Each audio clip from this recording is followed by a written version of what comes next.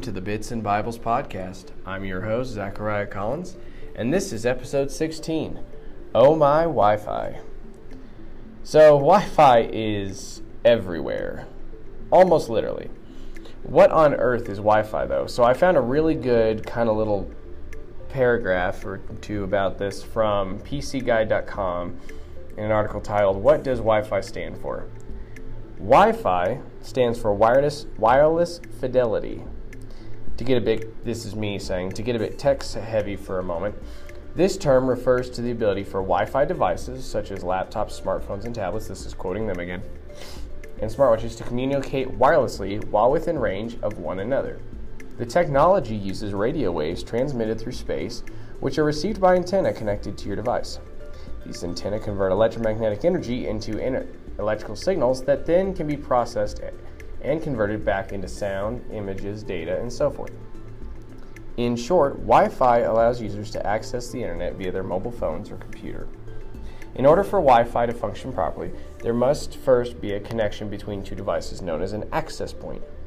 An access point acts like a bridge between the wireless devices and the wired network, allowing the wireless network to be accessed by any device connected to the wired network. If you've ever visited a hotel, airport, restaurant, university campus, or conference center, chances are you've seen these access points.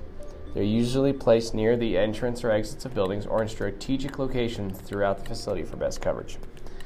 Once this has been done, a Wi-Fi network is set up. Users' devices will automatically show the network is available when searching for Wi-Fi access.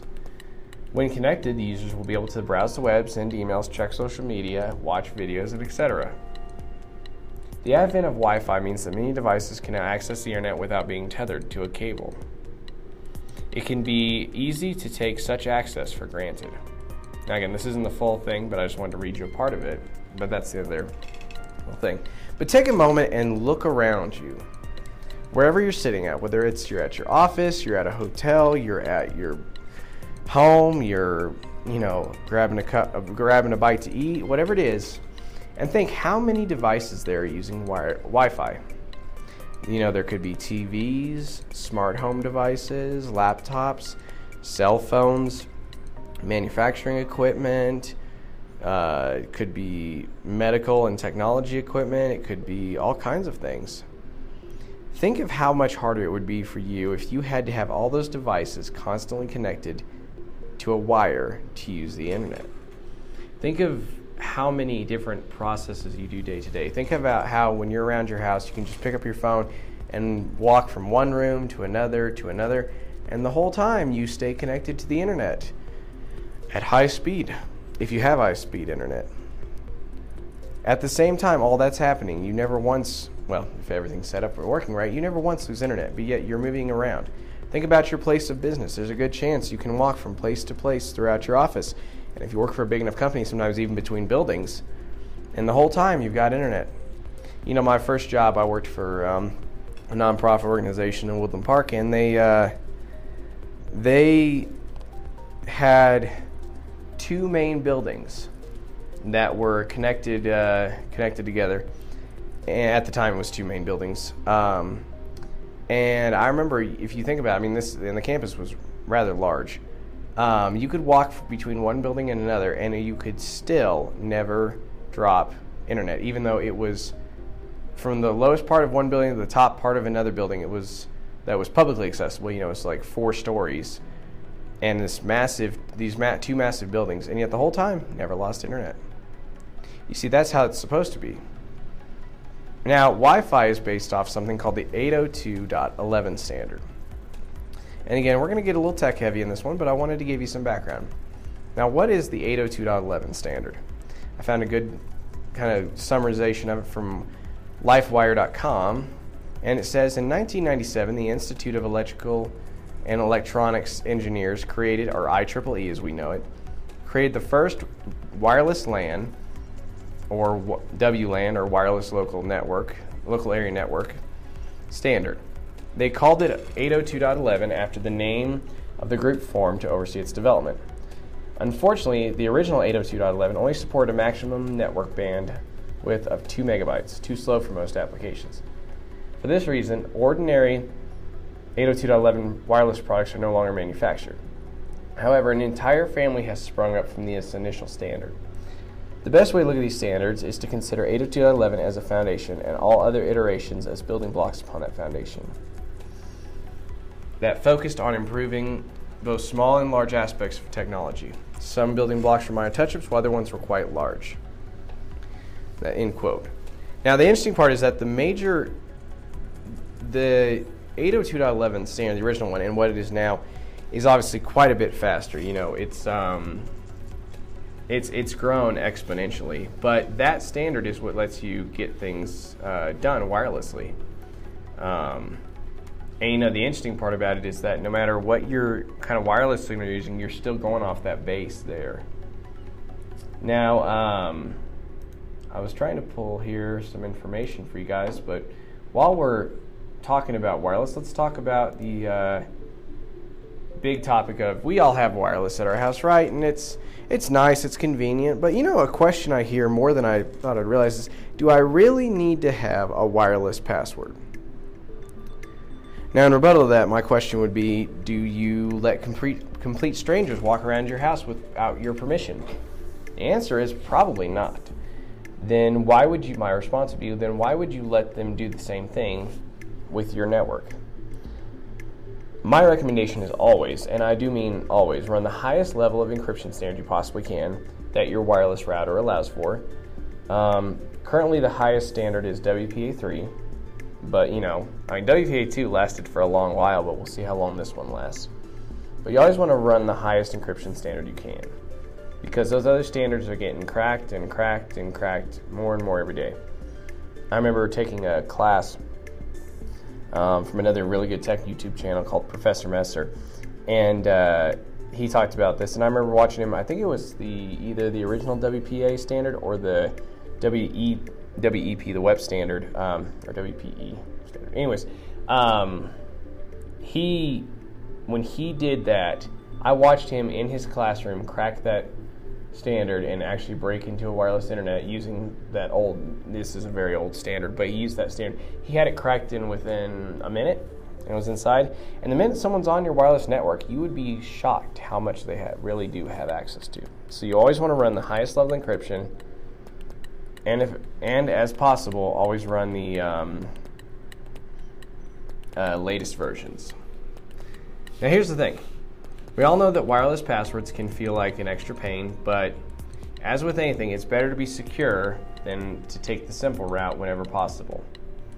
Also, it's probably good for you to know there is a chance if something happens on your wireless network, even if you didn't do it, you could be held liable for what someone does. So as a business, as a nonprofit, heck, even in your personal life, something you need to think about. Whatever's done on your network, you could possibly be held responsible for, even if you weren't the offending party, if it was someone else in your company, in your nonprofit, even in your home. So it's good to make sure that you're keeping things above board on your wireless network. It's also a good idea to change your wireless password every so often, and I don't mean you have to change it every week, but just every once in a while, change your password. Could be every 6 months, could be every year, however you want to do it. Could be if you're wanting to be a little even more secure, every 3 months. I know there's more hassle with it, but what you're doing is you're making sure that unwanted devices that if someone did figure out how to break into your wireless password or guess it or something else, when you change it, you're guaranteeing that you're not going to get you're able to remove those devices because they'd have to figure out the new password to get back on. Now, when it comes to wireless devices, there's a lot of different brands, a lot of different kinds out there, a lot of different models. What should you be shopping for? Well, here's my recommendation. You want to shop for, first, a company with a good reputation. 2, a company that builds their interface to be user-friendly. 3, and this is not in order of importance. In fact, this is probably one of the most important, is a company that keeps up with standards. So they keep up with the latest encryption standards, they keep up with the latest wireless standards, they release patches often, you want to get that. If you can, you want to find stuff that does mesh or access point type networks. Those are important because that would allow you to spread the range of your wireless internet quite a bit farther. So if you have a small business, or even, it doesn't really matter the size, but if you have a business or a nonprofit and you're trying to maybe spread your Wi-Fi a little farther than just one little home wireless router would do, then you could always get something that's got this mesh or access point system, use multiple devices and spread the internet out, and also create a more even blanket of internet if you're working in an area big enough. The next thing I would recommend is make sure they have good tech support.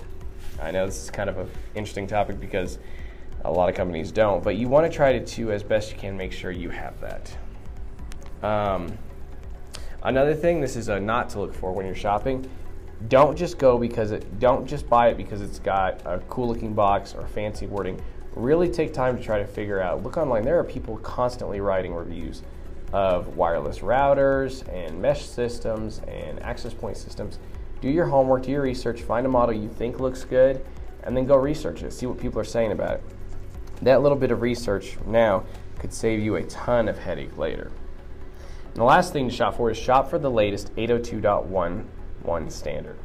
The current one, as of this writing, is 802.1ax, but more to come. And of course, they'll get faster and faster. And with that, people kind of, I think, I say gawk a little bit at like, oh, all this stuff you're saying, it's like, yeah, it's great, but I'm just this, I'm just that. There's always an excuse, guys. You know what? There's always that chance that you're right. All this security stuff and all these recommendations I'm making, maybe you're right. But if you're wrong, even once, it could be the end of your company. That's I'm not trying to spread fear, but I want to make a very real point that, there's a reason why you want to follow best practices. There's a reason why you want to follow good standards, because not doing so could be disastrous for your company.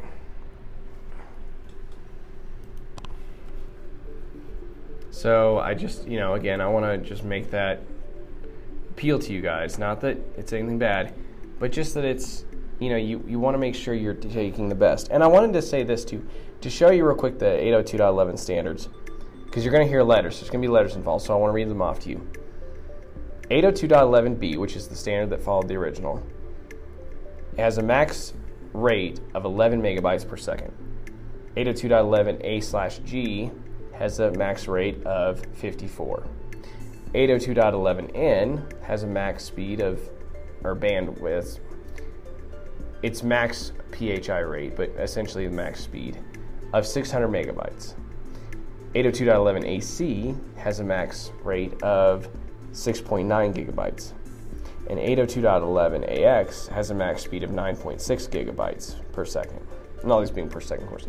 The thing is, guys, you want to make sure you're running the best you can. Even if you, again, this is that balance where I've talked about before, like you don't always have to buy the latest, but when it comes to wireless standards, it's good to stay up to date. It's not a bad thing. And by up to date, I mean, even if you're within the last 3 years, you're still good, but you, as best you can, especially on the security and encryption side, if you can, you want to try to stay up to date on that as much as possible. While you don't have to constantly stay up to date with every little everything, when it comes to your security, you definitely want to constantly maintain a high level of staying up to date. That's becoming more and more increasingly important every day.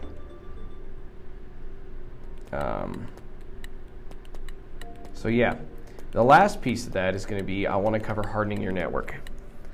Now, a defensive wall with holes isn't much use, so I want to recommend some things to help you make your environment more secure. I've got 3 recommendations from an article I found and a few of my own. The 3 from GuardianRFID.com is to segment your network, which in a case of a lot of times your small business, like your small office, you're starting out nonprofit, your small organization, maybe you're running out of your house, heck, this will even apply to your home, is have a personal network and a guest network. That's my recommendation. You have a network for people who are visiting and a network for people who live there, essentially, if you're at home. And if you're at work, it's for people who work there, and a network for guests. Even if you don't have a server and everything else that you would then segregate onto that work network, it's good just to have those 2 things, because you might have someone bring, maybe a guest, a vendor, a client, a supporter, somebody who brings something onto your network. They don't know they have something bad on their machine, and then your network gets infected and the devices on it as well. So I always recommend have a network for your organization and a network for your organization's guests, visitors, clients, supporters, etc. if they were to come in. If you have an office front and people come through. And again, this even applies to home. This is kind of how I do it at our house, at my home. change your default names and passwords. So your router typically comes with a default username and default password. Change both for the admin. The default name for the admin and default password. Change both. Enable encryption. Again, you want to make sure you're running an encryption standard. You want to make sure you're running the highest one you can. Again, if possible at the time of this writing, WPA3, but you always want to run the highest standard. Now, my recommendations are as followed. A strong minimum 12 to 16 character password or passphrase. Again, because once they type it in, they have access. Yeah, it might be a little bit of a pain when you're typing it in, but that will help you make sure that your password is harder to guess. Again, automatic updates. Make sure your router's constantly updating itself. Most of the time, if you go to YouTube or a place like that and type in your router's name and how to update, somebody's got a video. Turn off WSP, because there's no reason you need to have that on. There's no reason someone should be able to push a button or do something like that and immediately gain access to your network. They need to know the password. Keep your business on your network and your guests on another, like I recommended earlier. And the last thing is change your wireless password often. Again, I've kind of been leading up to all these points, but those are my 8 recommendations for your network. So guys, I hope this information was good. We'll see you guys next week. If you haven't yet, please follow, subscribe, like, whatever option that is on the social media platform you're hearing this on. Thank you guys again. If you want more information, you can find us on Bits and Bibles. You can find us at bitsandbibles.com. And you guys have a great rest of your day.